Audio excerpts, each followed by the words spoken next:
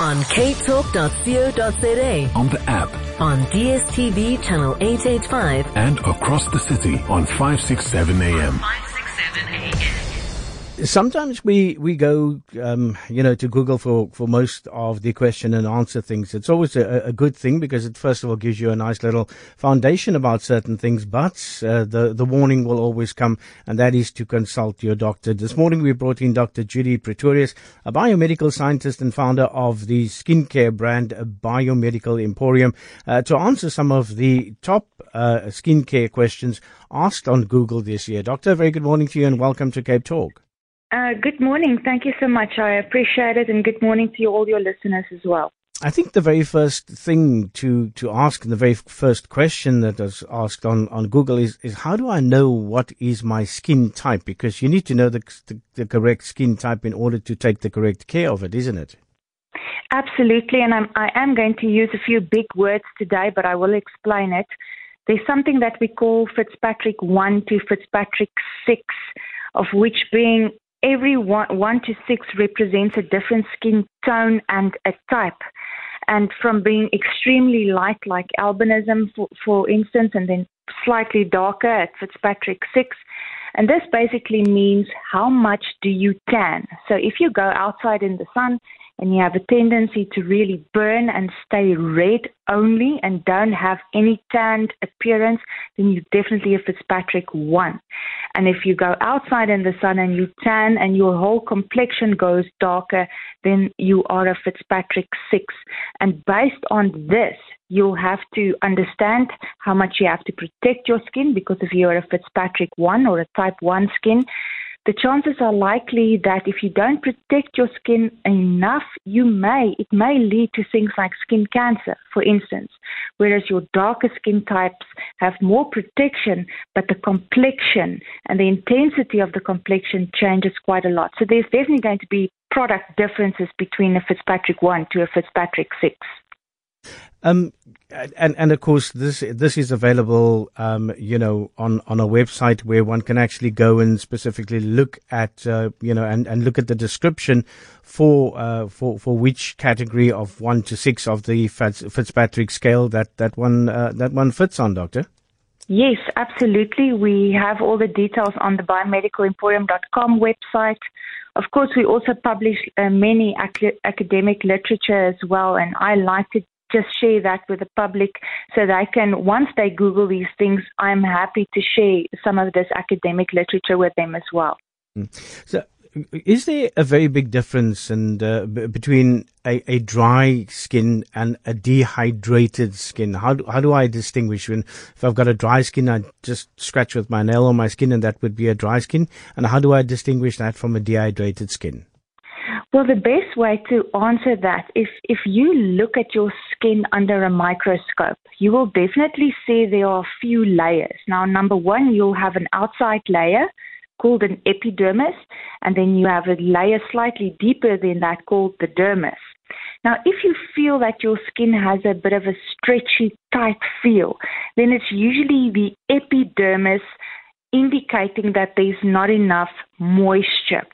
So you want some moisture to get rid of that tight feeling.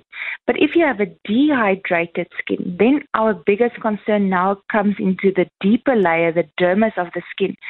And I need to put some emphasis on the dermis, because the dermis is it contains skin cells that produce collagen and elastin fibers. Now, what that means, it helps the skin become more elastic.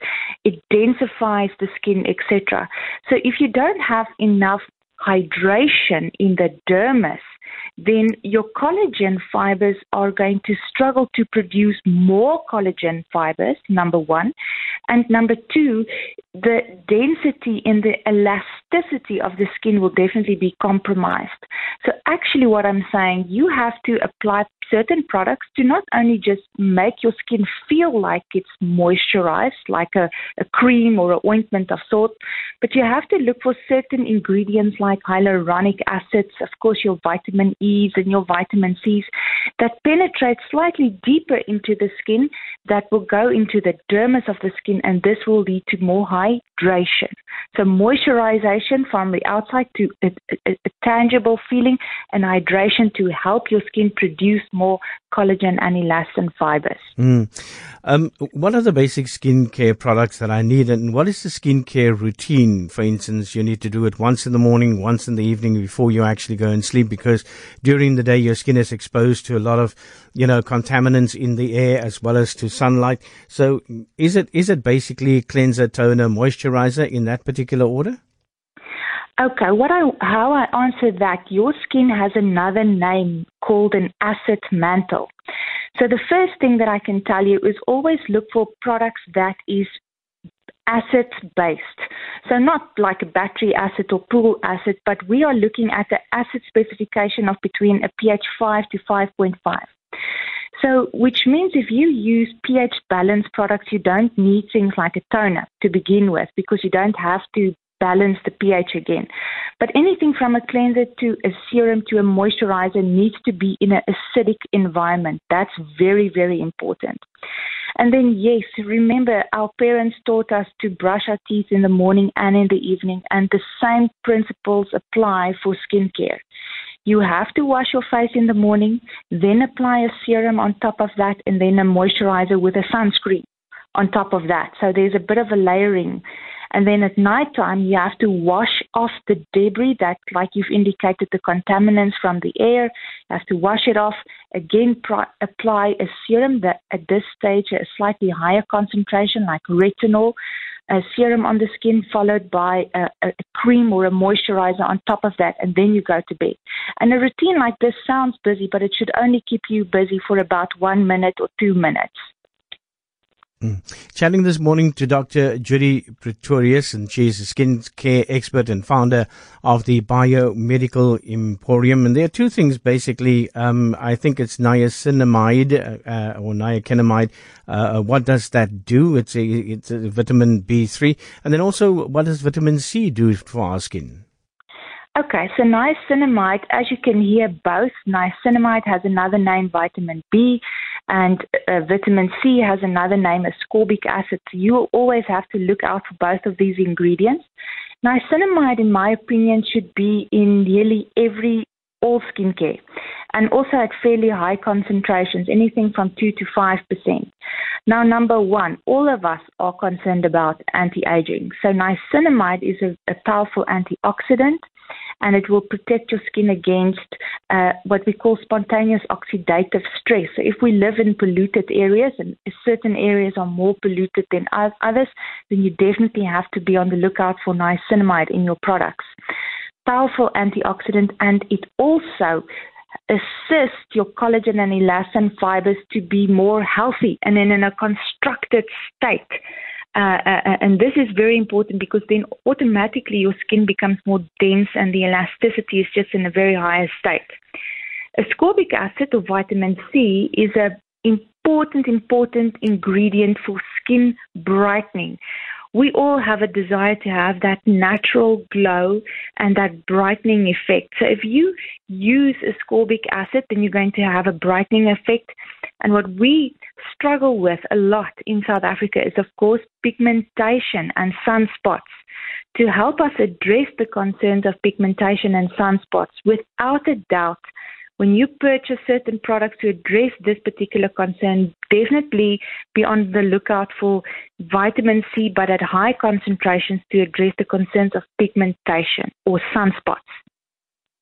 That's Judy Pretorius chatting to us this morning, skincare expert. Very quickly, within about another minute, Dr. Pretorius, are the aloe plant leaves good for your skin, and are they any benefit for your skin?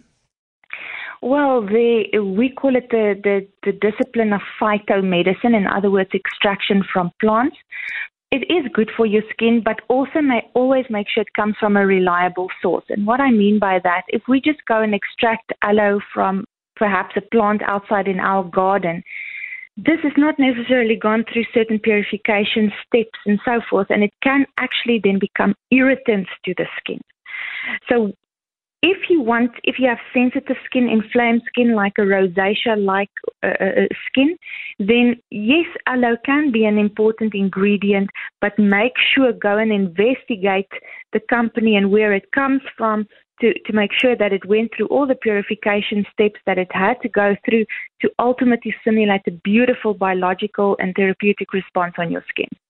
Dr. Judy Pretorius, skincare expert and founder of Biomedical Emporium. You can find more details on their website, www.biomedicalemporium, and that's .com.